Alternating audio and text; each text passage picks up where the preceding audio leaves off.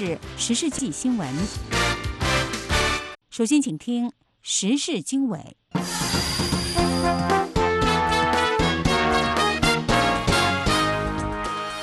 各位听众朋友，晚上好，欢迎收听美国之音在2019年9月1号为您播出的时事经纬节目。现在是北京时间星期天晚上10点钟，我是陆阳，为您介绍这个时段时事经纬节目的主要内容。数以百计的抗议者星期天聚集在香港机场外，希望以此让世界关注他们为香港获得更多的民主而进行了抗争。香港人要求居英权，英国可能会被拖入香港危机。另外，旅居澳大利亚的学人学者谈针对香港的离岸爱国主义。节目当中我们还有更多的精彩内容，欢迎收听。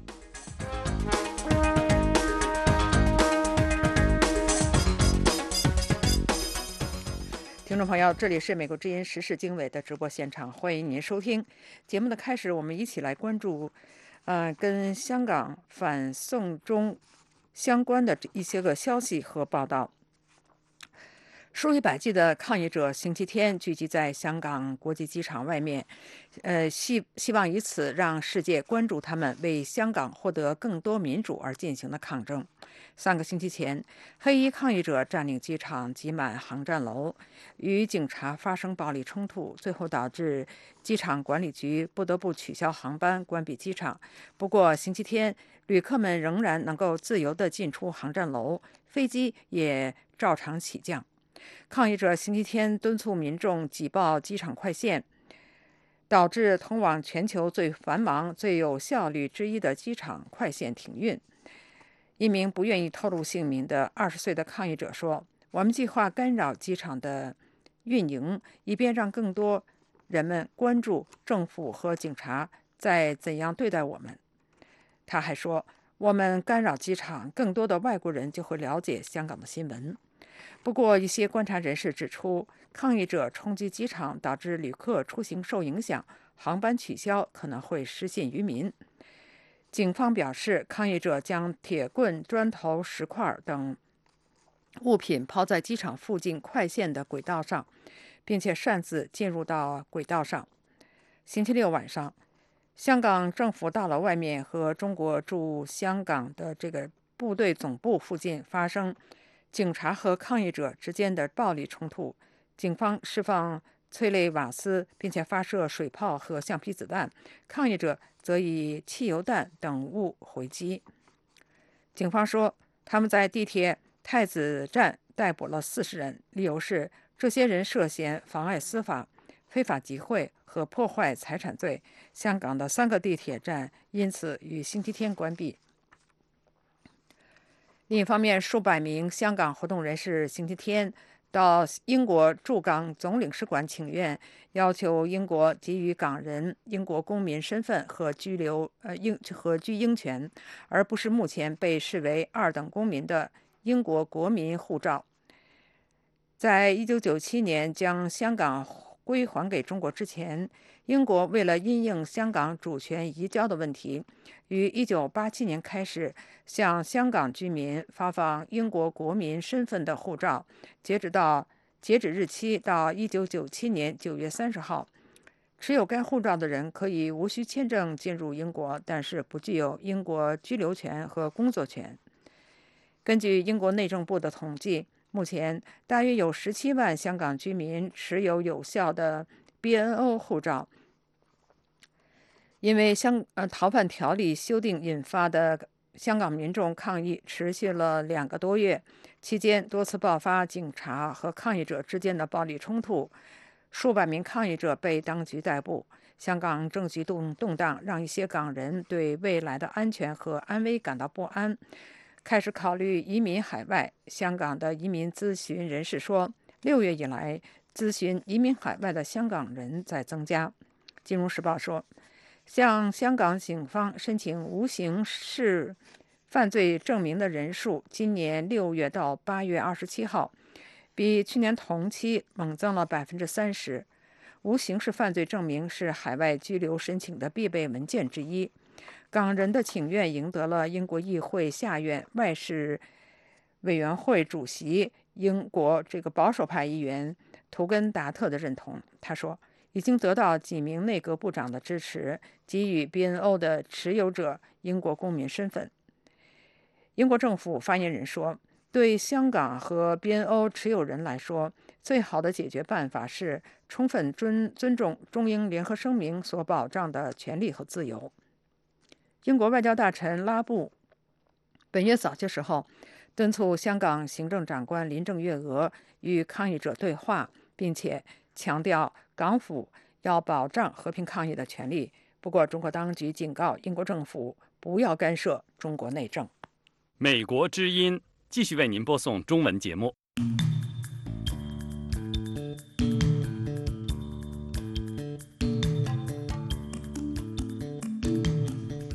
这里是美国之音时事经纬，欢迎您继续收听。香港的反送中游行集会抗议活动持续了将近3个月，当地的紧张局势在一些西方国家的华人社区和海外留学生当中也引起了很大的反响。世界各地一些高校出现了香港学生和中国大陆学生对峙的场面。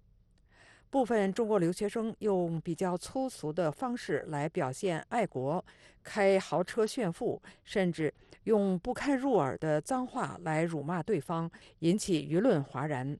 海外中国留学生有机会接触多元环境和各类信息，却以中国官媒作为主要的信息来源，这是为什么？美国之音最近采访了来自中国大陆的留澳学生和学者，请他们就部分中国留学生的爱国表现方式及其原因发表评论。下面是采访的录音。就是你如果从小到大受到的都是那种固有思维、束缚固有思维的那种教育，很有可能你即使出去了，你换了一个环境，你想问题的方式还是跟以前一样。你甚至自己都拒绝主动去了解外界的声音，自己主动把外界声音给屏蔽了。几乎我所有的就是中国同学吧，到了澳洲留学以后，几乎还是通过微信来看新闻。他们很少看英文的，一是英文不够好，然后二是觉得自己融入不了主流社会。有些人觉得出国了以后还是觉得其实还是国内好，澳洲还是太乡下了，不想融入，他们主动不去融入。所以这是也是他们的一个个人选择。我觉得原因还是因为他们前20几年的教育就决定了他们现在的思维方式。我觉得因为现在有资格或者说是有那个资本出国的很多学生，就是家庭条件都挺好的，就是他们小时候是属于比较享受体制红利的那一波。我觉得现在就是有很多海外出去留学，尤其是家境特别好的，他们自己就是一些既得利益者。他们自己家庭就是他们家怎么发家的方式还不好评价，我觉得他们没有任何资格批判那些就是如果是靠自己家庭出去的。因为就我所知，我认识的香港同学很少有就是靠体制正好在那个风口浪尖上靠政策发财的。我的同学他们眼里还是就是国内一切都好，他们比较像20岁之前的我。因为20岁之前我也是把我所有的课外读物就是参考消息《环球时报》，他们自己可以通过第一手资料可以通过第一手资源，他们没有墙了呀，就可以了解各个方面，就是香港真的发生了什么。但是他们宁愿去看那个4、5手的那些中文媒体的，他们朋友圈分享的也都是一些4、5手的中文媒体的，分享完了以后等于直接就是说那些香港年轻人是暴徒，是废青。所以看到那些我几乎就屏蔽了，因为我觉得他们没有自己的一个判断力。就正是因为国内这种游行可能代价比较大吧，所以他们反而不敢。他们就是利用了西方国家对这一类比较宽松的言论自由的环境。就不止我在澳洲接触的这些，我之前在英国接触的有很多年轻人也是这么暴力。我在英国的同学就已经有这样的状况，就是如果遇到一个台湾来的年轻人，他们会问他说你是哪里来的，如果他只说我台湾来的，甚至没有说，就他没有说什么台湾不是中国的一部分，只是说我是台湾来的，没有说我是中国台湾来的，他们可能都会很生气，想要跟他们打架。我觉得是这一代年轻人我觉得教养问题吧，主要是教养问题。一是在家里没有道理惯了，在国内横行霸道惯了，总觉得在国外也一样。跟最近这个澳大利亚这个学生这个支持政府抗议一样，就是说他对这个对华人这个对中国政府对这个形象损害非常大的，中国政府的形象对整个中国人的形象都是很大的破坏，所以这个本地就是我这些朋友在这边都非常愤怒，就是中国就是这个一个在展现出来的无数不展现出来是一种非常野蛮的一群人，非常野蛮的一个国家事情。就是我觉得这些学生，一个是很可怜，可悲，另外一个是很可恶，很可恨。就是他的可怜可悲呢，就是他在这种包括爆粗口，包括他做这种爱国表演，他本身是一个牺牲品，就是几十年从幼儿园开始的这种社会化过程，这种爱国主义灌输和教育，让他们丧失了这个判别是非善恶的这个能力，这个思维能力，因为他们在海外，他本来有机会去了解这个客观的信息，来做是一些相对合理的判断，但是他们出来之后，他本身就是没有去抓住这样的机会来去接受新的信息，来提高他的逻辑思维能力，然后还跟着党国的宣传媒体，还生活在那个微信圈朋友圈里头，根本没有走这个人身体上已经在了海外了，但是这个精神世界他还是生活在党国意识态里头，这个思想没有走出来。像他们的前几代人以前的留学生出来，都是去学习西方或者外面世界比较先进的事情，引荐回去中国。那么现在这批人他是带着这个党文化出来，想污染本地的这个文化，然后去用这种很肮脏的，就是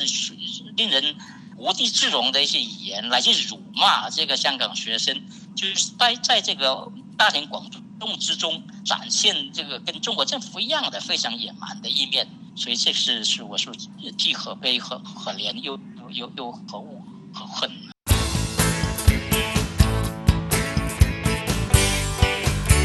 这是美国之音的中文广播。台湾民众和政府对于目前在香港发生的一连串暴力示威活动有什么样的反应？下面是美国之音驻台北记者林峰发来的报道。这场原本预计会有近200万人参加的大游行没有得到警方的批准，上诉也被驳回，但星期六仍有大批民众以其他理由走上街头。有人担心警方的拘捕行动为当天出现更多暴力冲突埋下了伏笔。截至发稿时，香港警察已经发射了催泪弹，并且动用了高压水炮。8月31号是北京拒绝给香港人以真普选的方式选举行政长官5周年的纪念日。中国全国人大在5年前的这一天做出决定，允许香港人以1人1票的方式选举特首，但候选人必须是北京钦点的。这一决定引发了香港的雨伞运动，也被认为是香港后殖民时代的一个转折点。对于香港局势的骤变，台湾总统府在第一时间发表评论。总统府发言人丁允恭说，总统府对此事高度关注，我们相信香港所需要的是对话沟通，而不是镇压逮捕。我们呼吁北京和香港当局以对话代替弹压，谨守对香港人民自由、民主与人权的承诺。台湾陆委会8月30号的声明说，强硬的打压与钳制无法扑灭抗争的烽烟，只会激化民众的怒火，希望各方放下手中有形无形的武器，也敦促中共及港府落实对港人民主自由之承诺与保障。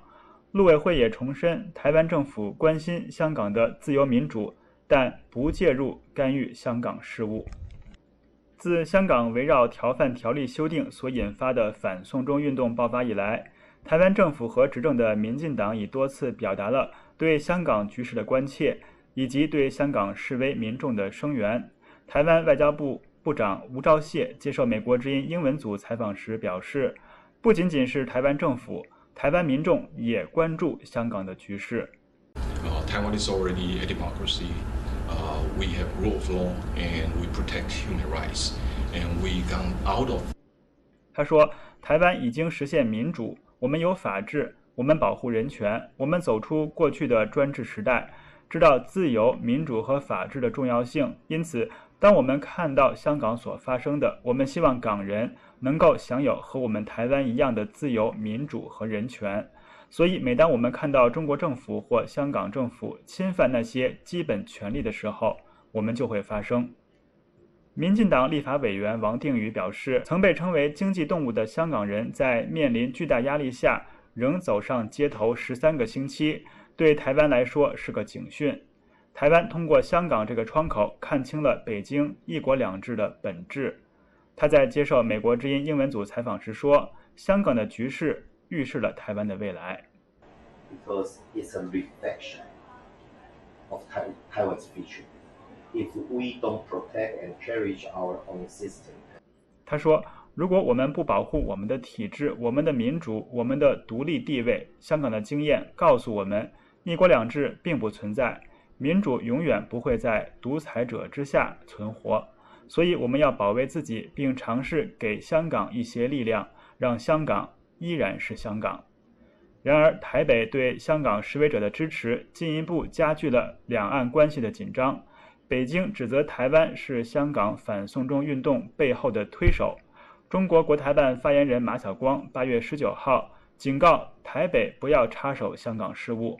有分析认为，北京此前突然叫停大陆游客赴台自由行，在一定程度上就是迁怒于台湾政府在香港反送中运动中的立场。台湾淡江大学国际事务与战略研究所教授黄介正对美国之音表示，考虑到北京方面正在香港问题上承受巨大压力，台湾应避免过度卷入香港内部的纷争，也不要变成是反对或者指责香港特区政府的立场，从而招致北京的报复。当然，就目前的香港情势来讲，台湾没有不表示关切的空间。但是在表达台湾关切的时候，我们也要非常清楚，就是这个香港目前的情况，对北京来讲，它的压力和张力都非常的大。所以我们一方面要顾到台港未来关系发展，另外一方面我们要考虑到会不会在台湾进行大选期间，因为这件事情处理不当而影响到我们自己国内的政治的这种生态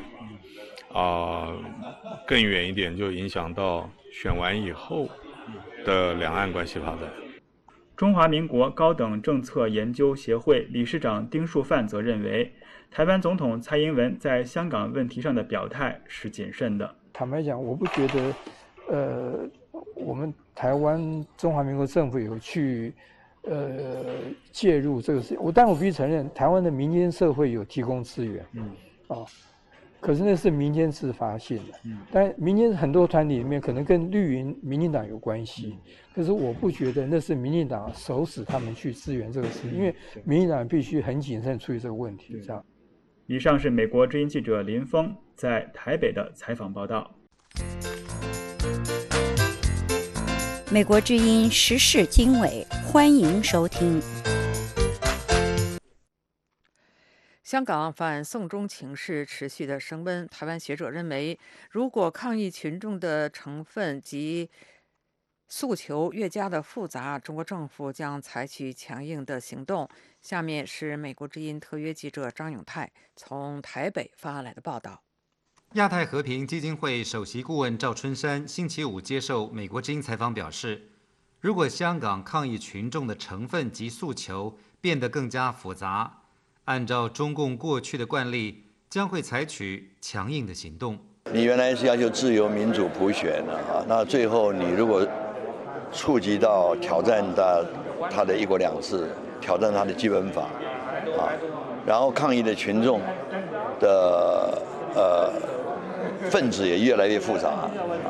原来是港人嘛啊，香港的民众啊，那最后如果有外国介入啊，那么甚至于你抗议的如果是涉及到如果有香港的，甚至有公务员啊，这样的话就会比较复杂。赵春山还指出，香港目前的情势当然会影响台湾明年的总统选举。很多人都说蔡英文捡到枪，不过他希望台湾的选举越单纯越好，不要让外来的因素介入太多。台湾陆委会与中华民国高等政策研究协会星期五联合举办一场名为“当前中国大陆的发展与挑战”国际研讨会，并邀请专家学者发表看法。台湾中央社报道，香港反送中运动以来，已经大约有900人被拘捕。比较知名的反对运动参与者陈浩天、黄之锋及周庭，星期五也陆续遭到警方逮捕。而黄之锋原本计划9月初访问台湾，并拜会执政党民进党。中国6·4事件学运领袖王丹透过脸书表示，大逮捕就要开始了。中共显然是要抓捕大部分有号召力的抗争组织者，镇压的时刻就要到了。与黄之锋熟识的太阳花学运领袖、民进党副秘书长林飞帆召开香港人权法治倒退、国际社会共同关注记者会，呼吁北京当局及香港政府不要把香港情势恶化归咎于国际社会及台湾的关心，正面回应香港人民诉求，积极展开对话才是解决问题的方针。与会的淡江大学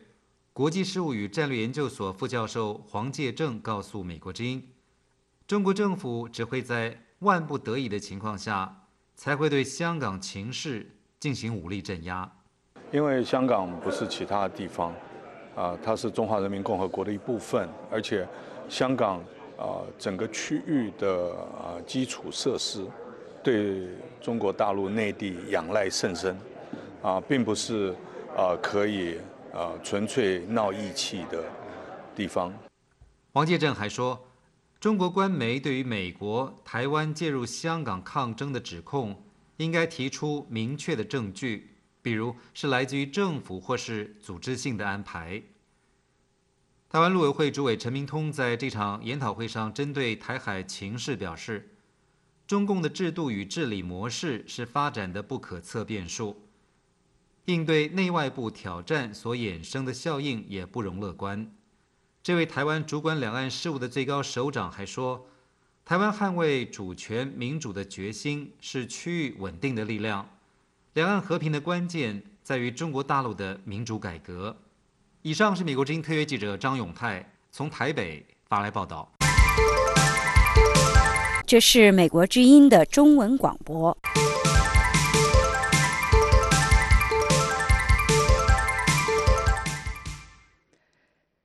香港警方8月30号的搜捕行动对于反修例的抗议活动并没有起到真正的压制作用。抗议人士在8月31号与警方爆发了大规模的冲突。一个在观塘的民间团体及家长因为关心这个以年轻人为主的抗议活动会对年轻人本身产生不利的后果，发起了“孩子回家吧，返回课堂吧”这样的集会活动，成为8月31号警民冲突之外的另一个声音。下面是美国之音记者刘文明在香港发来的报道。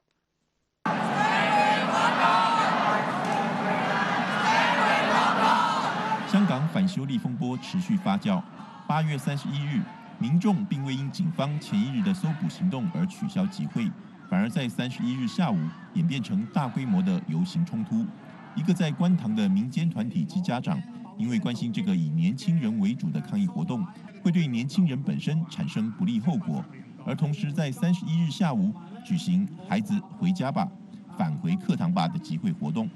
林明卓是这个集会的发起人。今天呢，我就按这些自发性的家长呢的要求，代表他们出来搞这个活动，是希望劝喻我们的年轻人，现在呢应该是开课的时候了，大家就停一停，回学校，记住他们的学业，因为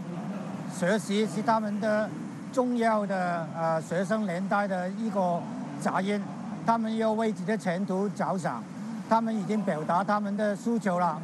大家都听见了。参与集会的杨姓女士是一位高中生的母亲，她这样告诉美国之音：“我现在小孩在高中，明年就要大学，考大学了。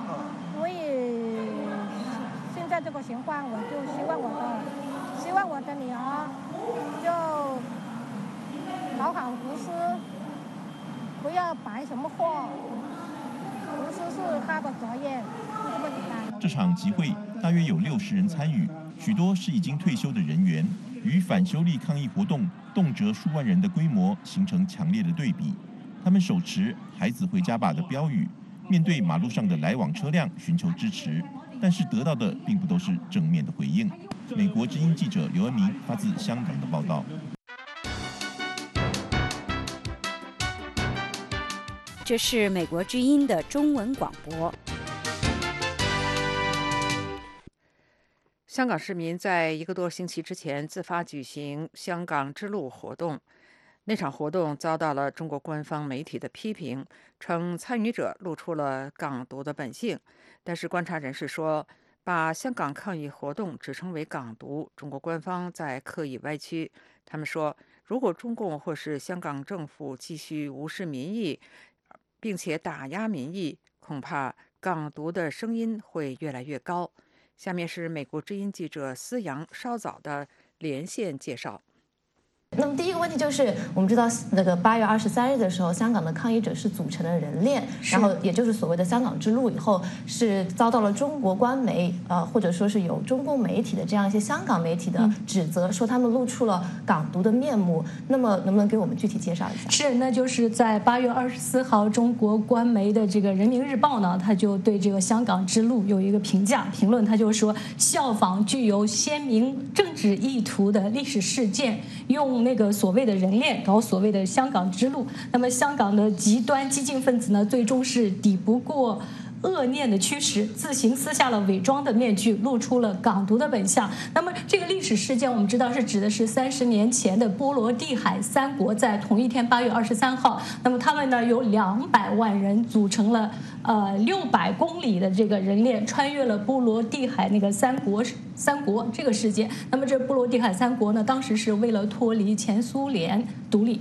是这样一个事件。那么亲共的大公报那第2天也发表了评论文章，那么题目就是香港之路本质上就是港独之路。那么文汇报呢就说的香港之路港独的意味呼之欲出，是这样的一个情况。是，那中国官方到前面他也说过，这是香港人是个颜色之路，还说他们有恐怖主义的这个特色。对，那另外一方面，抗议者们怎么说呢？他们是不是要寻求香港的独立？那个香港的《明报》呢，8月23号就对那个援引了这个香港之路的一个召集人的一个话说，他就说香港之路不分派别，是展示港人团结和平争取民间的5大诉求，也希望连同样追求民主和人权的人，所以没有提到港独。那么我们也知道5大诉求呢是在香港那个抗议7月1号在7月1号举行抗议的当天提出了5大要求，那么包括正式撤回逃犯条例的修订，无条件的释放被拘捕的示威者，成立独立委员会调查警民冲突，取消以暴动定性6月12号的警民冲突，以及尽快实现立法会和行政长官的这个普选。所以跟那个港独好像没有提到任何港独的事情。不过呢，我们知道昨天那个林郑月娥举行了一个记者会，他说香港的这个政府呢是不接受抗议者的要求。那么这个陈翔呢是香港的一个时事评论员，我们来听听他怎么评判这个事件。其实很简单，我们需要的就是北京还给我们你在基本法里面所答应的东西，就这么简单。你不要去歪曲基本法的原来立法的精神，就这么简单而已。你还我们你该给我们的东西，你给我们。没有我就是就是这个香港之路，我们点燃这个手电，来显示我们的决心，并不是像《大公报》《文汇报》所污蔑的说我们要搞独立。你去问他这20几万人来手牵手来，有多少要独立？没有。但是我们要求就是你真正落实你在基本法里面所承诺给我们的东西。那个程翔呢，他后面他也说，虽然香港基本法的文字没有动，但是精神在一点点的被中共在篡改。那么我们也知道，香港的主权移交以来呢，香港就发生了至少有4次大规模的示威活动。那么这个每一次呢，都跟那个中共希望就来轻视香港的自由有关。2003年一次就是关于基本法的这个国家安全的事情。那么2012年是香港人呢举行示威抗议中国试图干涉香港的中小学教育。那2014年的这个真普选，还有今年的这个就是修订逃犯条例的事情。对，那我们同时也是看到一个现象啊，就是我们很多的香港人似乎只认同自己是香港人，而不认为自己是中国人。那么香港的本土意识也是越来越强，这是什么原因造成的？对，那么就是说，我们知道香港大学民意调查研究计划6月份出了一个调查报告，它就是说，那个大约有70%的香港人是年轻人，18岁到29岁之间的人认定自己是香港人。那么这个香港人对中国的认同不是说一从主权移交以来就不认同了，实际上在2008年的时候，就中国的这个北京奥运，还有那个汶川大地震的时候，香港人对中国的认同其实是非常的高。那么那个香港人的这个离心力越来越大呢？是什么样一个原因？我们也听那个程翔呢，他就是说后来出了什么问题呢？是因为香港人的很多的这个觉得大多的事件并不是香港人来决定的，而是为了满足香港的中国北京的一个大一统的计划。那么他就提出了一个高铁，说香港的高铁26公里，实际上从社会从经济意义上来说都不是很必要的。是，我们也看到很多人在提到的香港自觉这么一个问题。那么呢，一直被中国媒体称为港独头目之一的黄之锋，之前在接受你的采访的时候也是提到了，他们追求的是香港自觉。那么香港自觉和独立有什么样的区别？对，那个黄之锋呢，现在曾经是2014年这个占中运动的一个代表人物，那么他现在也是香港民主党派叫香港众志的一个秘书长。那么他是说，他们是追求的是自觉，不是独立，这是我特意问他的。他说自觉就是说香港人可以自由地决定自己的政治和经济地位，并且是选举香港领导人，并不是主张这个香港独立。那么他在2015年的在《时代》杂志上呢，就发表了一篇文章，说那个自觉是解决香港问题的唯一出路。那么在这个文章当中呢，他就比较明确地阐述了自己的想法。他说，自觉就意味着香港是一个国际都市，以自由和开放为骄傲，可以是中国的一部分，但是根据1国2制自己独立运营。那么他在文章当中特别提到说，2047就是说中国和英国的政府在2047年之后都没有谈，就是说香港应该什么样子。所以他说，香港人现在不但要争取真普选，而且就是说要为自觉的权利而战。他说这样才能够保证在2047年之后，香港依然是一个就是说自由和民主自治的社会。我们一方面还看到港独的声音也是在出现，香港现在已经有争取香港独立的政党了。那么香港人在这次的抗议中，也有人打出了光复香港时代革命的标语，那你怎么看呢？港独的声音其实在2016年的时候好像就是比较高涨一点，不过现在呢还不是主流的民意。那么这个我们来先听听这个港独派是怎么说的。那么陈浩天呢是香港民族党的一个召集人，民族党现在在2016年成立，2018年被禁止举行任何的这个被香港政府取缔了。我们来听听他的说法。我参加了雨伞革命，我也向行政长官要求民主和普选。但我后来意识到，我其实是向中国共产党要求民主，但中共永远也不会给我们民主。因此，我就决定跟中共一刀两断，我要独立，这就是我追求独立的原因。就虽然是他的这个政党被取缔了，那么这个香港呢，就是说现在有分析人士就指出，刚才从陈浩天的这么一个就经历，我们也看到是因为他觉得他的诉求没有得到回应。那么那也有分析人士指出，如果港府和北京继续忽视这个抗议者的这个意图的话，那么可能这个港独的声音是越来越大。所以这个香港的一个资深媒体人叫麦燕婷，他就说港独实际上是北京搞出来的，打压搞出来的。我们听听他的说法。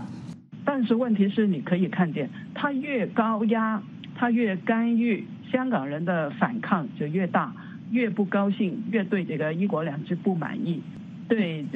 基本上现在对于那个中国内地的那个，尤其是他的司法制度啊，以及他的那个集权啊，都不满意的时候，怎么可以要求香港人会接受这个移交这个逃犯条例的修订？这个绝对是不可能的。但是如果可以看见，如果中国政府也是香港政府在打压这个民意的话，你可以看见要求香港独立性的声音应该会是越来越大的。所以我们老是在讲，其实港独的问题不是香港人搞出来的，是那个梁振英提出来，然后是中共的打压搞出来的。其实从来都不是香港市民的一个选项。对，那个你刚刚提到这个光复香港时代革命呢，也是香港一个本土派叫梁天琦，他呢是在2016年提出了这么个想法。但是今年在2019年当中呢，也是有不少的这个抗议者把他的标语给打出来了。是，那么在北京政府看来，是不是说自觉和港独其实是一个概念？对，他们就认为是一个概念。就2018年，这个中国全国人大常委会副秘书长、香港基本法委员会主任李飞，他就这样说了，他就说，自觉是违反了基本法，是港独的另外一种表述，都是一样的，不管他说什么，只是变换了用词，本质是一样。所以你提自觉也好，提港独也好，都是不让他们欢迎的。所以2018年的时候，香港民主党香港众志的周庭，因为他主张自决，他就被取消了这个立法会补选的资格。美国之音时事经纬。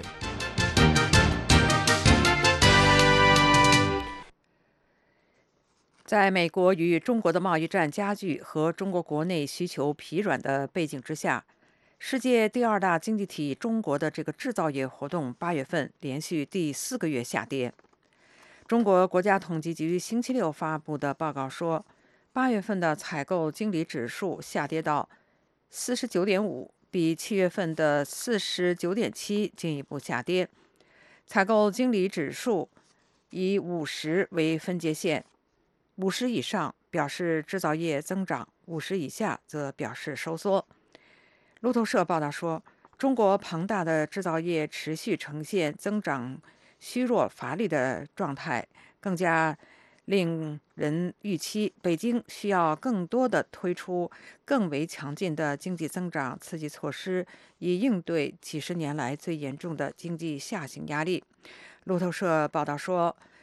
路透社先前进行的调查显示，分析家本来预计8月份的采购经理人指数与7月持平。中国官方的工厂活动指数显示，与美国持续不断的贸易摩擦和全球需求降温，继续对中国的出口商造成重大压力。尽管北京反复地宣称，与美国的贸易战对中国并没有造成很大的阻力，中国有措施也有资源应对来自美国的压力。不过，来自中国的许多迹象显示，贸易战对关系中国社会稳定的就业形势造成可观的负面影响。中国共产党当局近来不断地强调要稳就业、稳金融、稳外资、稳投资、稳预期。在另一方面，美中两国谈判代表计划在8月底，也就是大约是在8月29号举行不同层级的这个贸易磋商。那么有关的详情呢，下面是美国之音记者莫宇的介绍。特朗普总统星期四早间呢是在美国福克斯新闻电台的一个采访中说，他说美中双方星期四计划在一个不同的层级展开贸易谈判，以缓解贸易紧张关系。不过呢，他没有具体说明这个不同的层级指的是什么意思。特朗普总统说呢，他说让大家看一看最终的这个结果是什么，然后再来进行评判。那么白宫官员对媒体表示，这个美中两国是在多个层级上进行沟通的。我们知道，特朗普总统星期一的时候是表示，他说中国的代表周末的时候打电话给美方团队，表达了想要达成协议的意愿。特朗普总统还说，美中两国将会重返谈判桌，但是中国方面一直否认有这样的通话。那上周五的时候呢，这个特朗普总统是在中国宣布关税报复措施之后，宣布对中国商品加征更多的关税，两国的贸易紧张关系进一步升级。那在这个新的关税中呢，服装、鞋类、电子产品等价值约1100亿美元的商品的关税将于9月1号正式生效。那特朗普总统还在推特上说，已经下令美国企业寻找中国以外的替代方案。那在这个美中两国这个贸易紧张关系不断升级的之际呢，这个星期四，也就是29号的时候，中国商务部发言人高峰他表示，中国有足够的反制措施，但是目前最重要的是讨论取消对中国商品进一步加征关税，避免贸易战继续升级。他还表示，两国正在讨论定于9月举行的面对面贸易磋商，但是进展取决于华盛顿能否创造必要的条件。那这似乎就意味着中国的立场有所转变，暗示中国不会立即对美国新的关税措施进行反制，让贸易紧张进一步升级。那么得益于这一些消息，华尔街股市星期四是出现大涨，收复本周前几日以来的失地。截至收盘的时候，纳斯达克是上涨300多点，涨幅超1.4%；道琼斯和标普500也都上涨大约1.2%。科技类、工业类和芯片制造公司的股票，比如苹果、微软公司的股票涨幅居前，但是一些零售类公司的股票，比如说400的这个股票，也还是因为关税等因素的影响出现下跌。那我们知道，最近几周以来呢，有关贸易战给经济造成的影响是引发外界的担忧，尤其是有关这个经济衰退问题的担忧。美国商务部星期四最新发布的数据显示呢，美国第2季度的 GDP 年增长率为2%，低于此前测算的2.1%。不过，美国消费者支出仍然强劲，使得经济仍然保持缓慢但是稳健的增长。特朗普总统星期四在推特上是再次敦促美联储有所作为，为美国经济注入更多的动能。他说，经济非常棒，具有巨大的上扬潜力。如果美联储做他应该做的，经济会像火箭一般的飙升。特朗普总统在这个我们前面提到的福克斯新闻电台的采访中呢，他也是再次为他的关税政策辩护。他说，关税是他谈判的主要工具，而且是非常有效的，因为让中国来谈判了。他还表示，芬太尼问题会是协议的一部分。美国之音时事经纬。美中贸易战愈演愈烈，香港局势日益升级，美中关系前途莫测。华盛顿州是与中国贸易关系最紧密的州之一，如此紧张的美中关系对这个州产生了怎么样的影响？那么，在美国国会休会的期间，美国之音记者为之玉安跟随代表华盛顿州第2选区的民主党众议员里克·拉森参加他选区的联邦雇员野餐活动，了解拉森议员和这个选区对美中关系走向的看法和担忧。下面是美国之音记者为之玉安的报道。美国国会民主党众议员里克·拉森代表华盛顿州第2选区，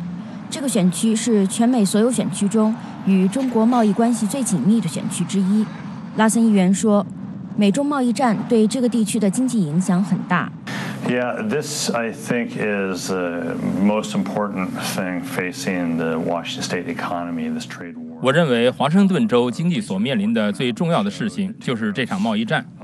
最近有报告显示，由于贸易战，仅关税这一项就使美国普通家庭每年平均多花费1000美元，这是对我们的第一种影响。第二是因为我们是最依赖贸易的州，与中国的贸易战实际上对我们的影响很大。目前，由于华盛顿州的公司和中国之间存在大量贸易战正在对美国西北部的经济产生影响，这对农业影响非常显著。你看到华盛顿州向中国销售的农产品因为加征关税而被中国市场拒之门外，这意味着华盛顿州因此失去了许多的就业机会。Left out of the Chinese market, and that means that Washington State jobs are getting lost as a result. 拉森议员于2000年当选为众议员，目前是众议院交通及基础设施委员会和军事委员会的资深成员。每年8月国会休会期间，各议员都会回到自己的选区与选民互动，听取选民意见，并宣传自己的政见。拉森议员也不例外。参加野餐会的一些选民表达了对美中贸易战的担忧。拉森议员说，他的选区的选民对美国是否能在贸易战中获胜并不乐观。What I hear from my constituents mostly is that the administration is trying. 我从我的选民那里听到的主要是政府正在努力争取胜利，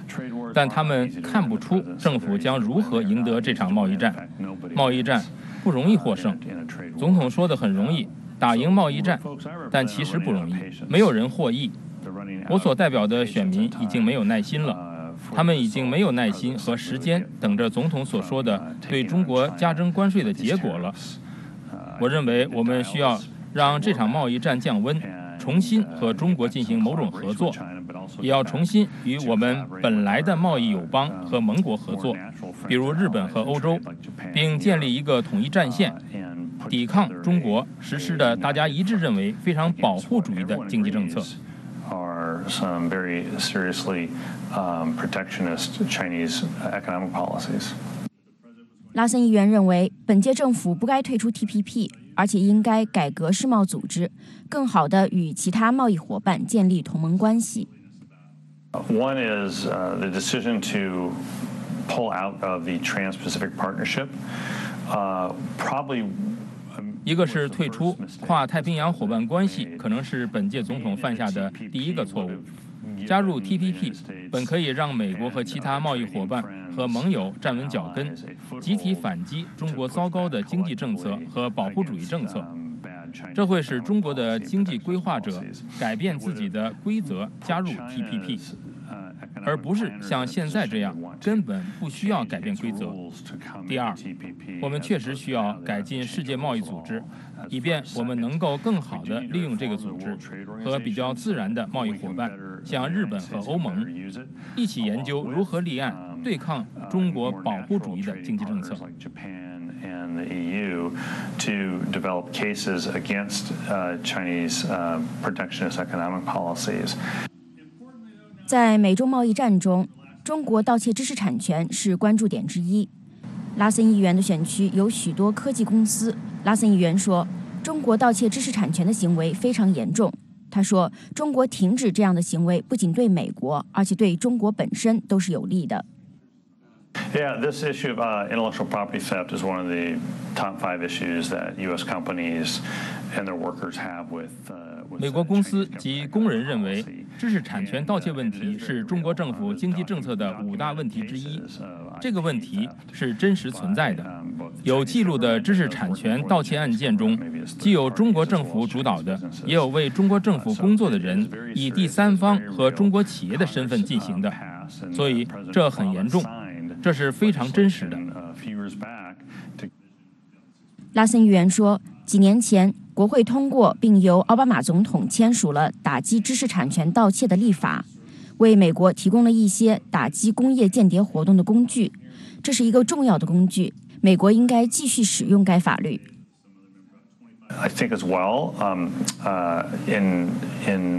我认为，在我们与中国进行的讨论中，知识产权盗窃问题必须成为议程的首要问题。我们对关税的解决方案中应该包括中国对打击知识产权盗窃的一些行动的承诺，包括中国政府应承诺打击中国自己的窃取知识产权的公司。我认为，如果中国希望成为世界经济的一个参与者，并渴望获得超越制造业的未来，就必须对中国企业加紧执行知识产权法规。如果他们不这样做，那么他们的公司就会发现他们自己的东西会被那些窃取美国知识产权的中国黑客窃取，这对中国企业来说也不是件好事。这次野餐会上，选民不仅对涉及本选区的问题关心，对香港民众举行的抗议也十分的关注。拉森议员是美国国会美中工作小组的联合主席，对中国进行过多次访问。他谴责了中国政府对香港抗议的处理方法。Well, I think it's a disaster for China. I think as someone who supports democracy and human rights. 我认为这对中国来说是一场灾难。作为支持民主和人权的人，我认为香港政府和中国大陆政府采取的做法是错误的。林郑月娥政府拒绝完全取消引渡法案，促使最近一轮示威活动的出现。他们只是推迟了对引渡法案的考虑，没有承诺完全撤销这个法案。而这项引渡法案令香港人担心，中国政府和香港政府可能会利用引渡法案，将示威者、反对香港政府的政治活动家用莫须有的罪名引渡到中国。我觉得他们有权担心。因此，我认为美国需要就民主、人权、法治发出强有力的声明，并对示威者的目标给予支持。对于美中关系的未来，拉森议员说，他认为两国是互相依存的，未来仍然有合作的空间，也必须合作。Look, I think the two largest economies in the world are stuck with each other. 我认为世界上两个最大的经济体相互依存，而且我们不会把自己从彼此身边分割开，即使我们想也不会，因为我们不能。因此，我们需要找到一个新的平台，认识到我们竞争的领域，并认识到我们必须合作的领域。这就是世界上两个最大的经济体现在需要做的事情。美国之音记者魏之、玉安，华盛顿州采访报道。The Voice of America。 这里是美国之音的中文广播。根据美国一个贸易组织的调查，超过80%的受访美国企业表示，美中贸易战影响他们在中国的业务，但是大多数的美国企业表示，他们并不打算离开中国。下面是美国之音记者莫宇的介绍。这个非营利组织美中贸易全国委员会星期四发布的一个调查显示呢，美中贸易紧张关系是在中国的美国企业最大的担忧，其中有81%的企业表示，美中之间持续的贸易争端影响他们的在中国的运营。那这个比例是较去年上升了8个百分点。近一半的受访企业认为，美中两国的报复性关税造成他们在华销售下降，市场份额受到其他竞争者的蚕食。还有37%的企业表示，他们认为销售下滑是因为随着贸易摩擦的持续，中国的生意伙伴认为美国的企业不太可靠。那持这样看法的美国企业的比例呢，是较上一年翻了7倍。不过，报告也指出，即便如此，大部分在华的美国企业仍然认为中国是重要的市场，并且在短期内他们没有撤离的计划。下面我们来听听美中贸易全国委员会发言人道格·巴里他是怎么说的。And they're making a lot of money. 97% of the companies surveyed. 他们的利润不错，97%的受访企业，大约是我们200多个会员企业中的100家，这些是世界知名品牌。他们报告说，2019年的利润比过去几年都要高。他们中的很多企业说，即使美中两国目前有贸易冲突，但是他们计划留在中国，至少是短期内。他们没有由于冲突造成的困难而撤离的计划。当然，他们希望有一个更好、更公平的市场竞争环境，也希望美中之间的争端尽快得到解决。不过呢，虽然大多数的受访美国企业表示他们仍然致力于中国的市场，但是他们对未来5年中国市场前景的这个乐观情绪是处于历史最低水平。近30%的受访企业表示，他们放缓、推迟或者取消了在美国或者中国的投资，这个比例呢是去年的2倍。乐观情绪的下降不仅仅是因为眼下两国间的贸易紧张关系带来的不确定性。调查报告指出，许多受访企业认为更大的因素在于中国市场环境的恶化。报告说，偏向中国国内企业的这个不公平竞争环境，让美国企业在与中国企业竞争时面临更多的困难。在中国的美国企业仍然面临审批许可、数据流动限制、知识产权执法不力、外资限制方面的挑战。美中贸易全国委员会的这项年度调查出炉的之际呢，我们知道是正值美中两国贸易紧张关系进一步升级的时候。听众朋友，这个时段的美国之音时事经纬由亚威编辑，张燕导播，我是陆阳，感谢您的收听。接下来是新闻时间。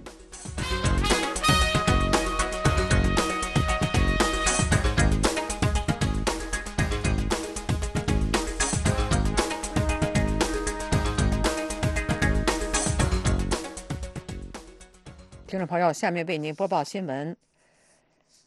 美国众议院外交委员会要求中国允许香港特区政府对反送中抗议诉求作出回应，要求港府迅速停止对抗议人士过度使用武力。针对香港愈演愈烈的抗议行动，众议院外委会主席恩格尔和资深共和党成员麦考尔8月31号发表声明，对中国无力干预香港抗议活动的威胁表示关注。声明说，这个星期六是北京决定严格限制香港普选，触发2014年雨伞运动5周年。声明批评北京方面继续未能履行对联合声明的承诺，破坏了香港的自治，加深了不满情绪，让香港的安全、稳定与繁荣受到了侵蚀。声明说，最近几个星期，我们看到香港人为了表达他们对未来的关切而展示出可敬的勇气。香港各界人士决定不顾个人安危和自由，维护他们的权益，因为北京方面拒绝他们发出政治声音。声明最后指出，天安门广场大规模谋杀已经过去了30年，中共有责任履行对本国民众和国际社会的承诺，选择和平的前进道路。美国《纽约时报》8月31号发表报告说，在过去的几年里，中国当局位于西北部的新疆正在诉诸一种更为传统也更为严酷的控制社会人口的方式，这就是把大批的人投入监狱。中国当局在信奉伊斯兰教的维吾尔聚居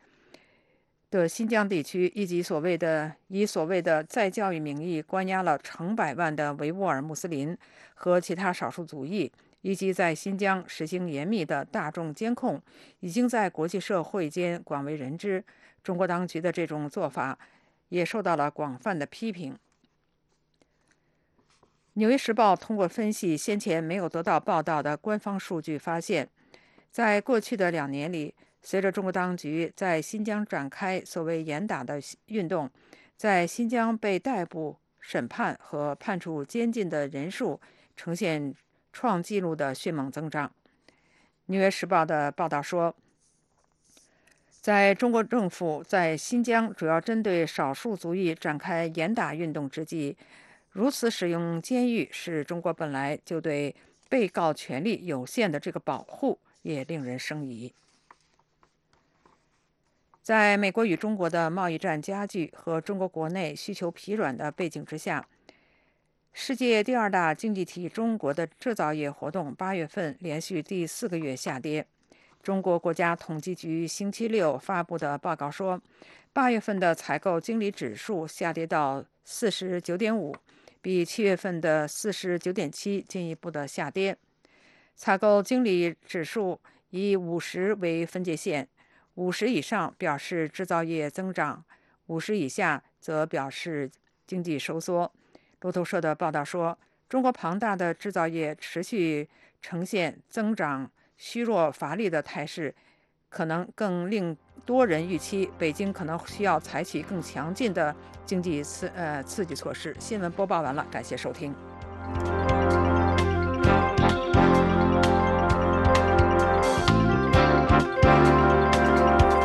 各位听众，美国之音现在结束今天下午6个小时的中文广播，下次广播从北京时间上午6点钟开始。美国之音中文广播已经进入每周7天，每天24小时运作。欢迎您通过网站 voachinese.com 或者亚洲7号卫星以及亚太5号卫星收听收看美国之音的节目。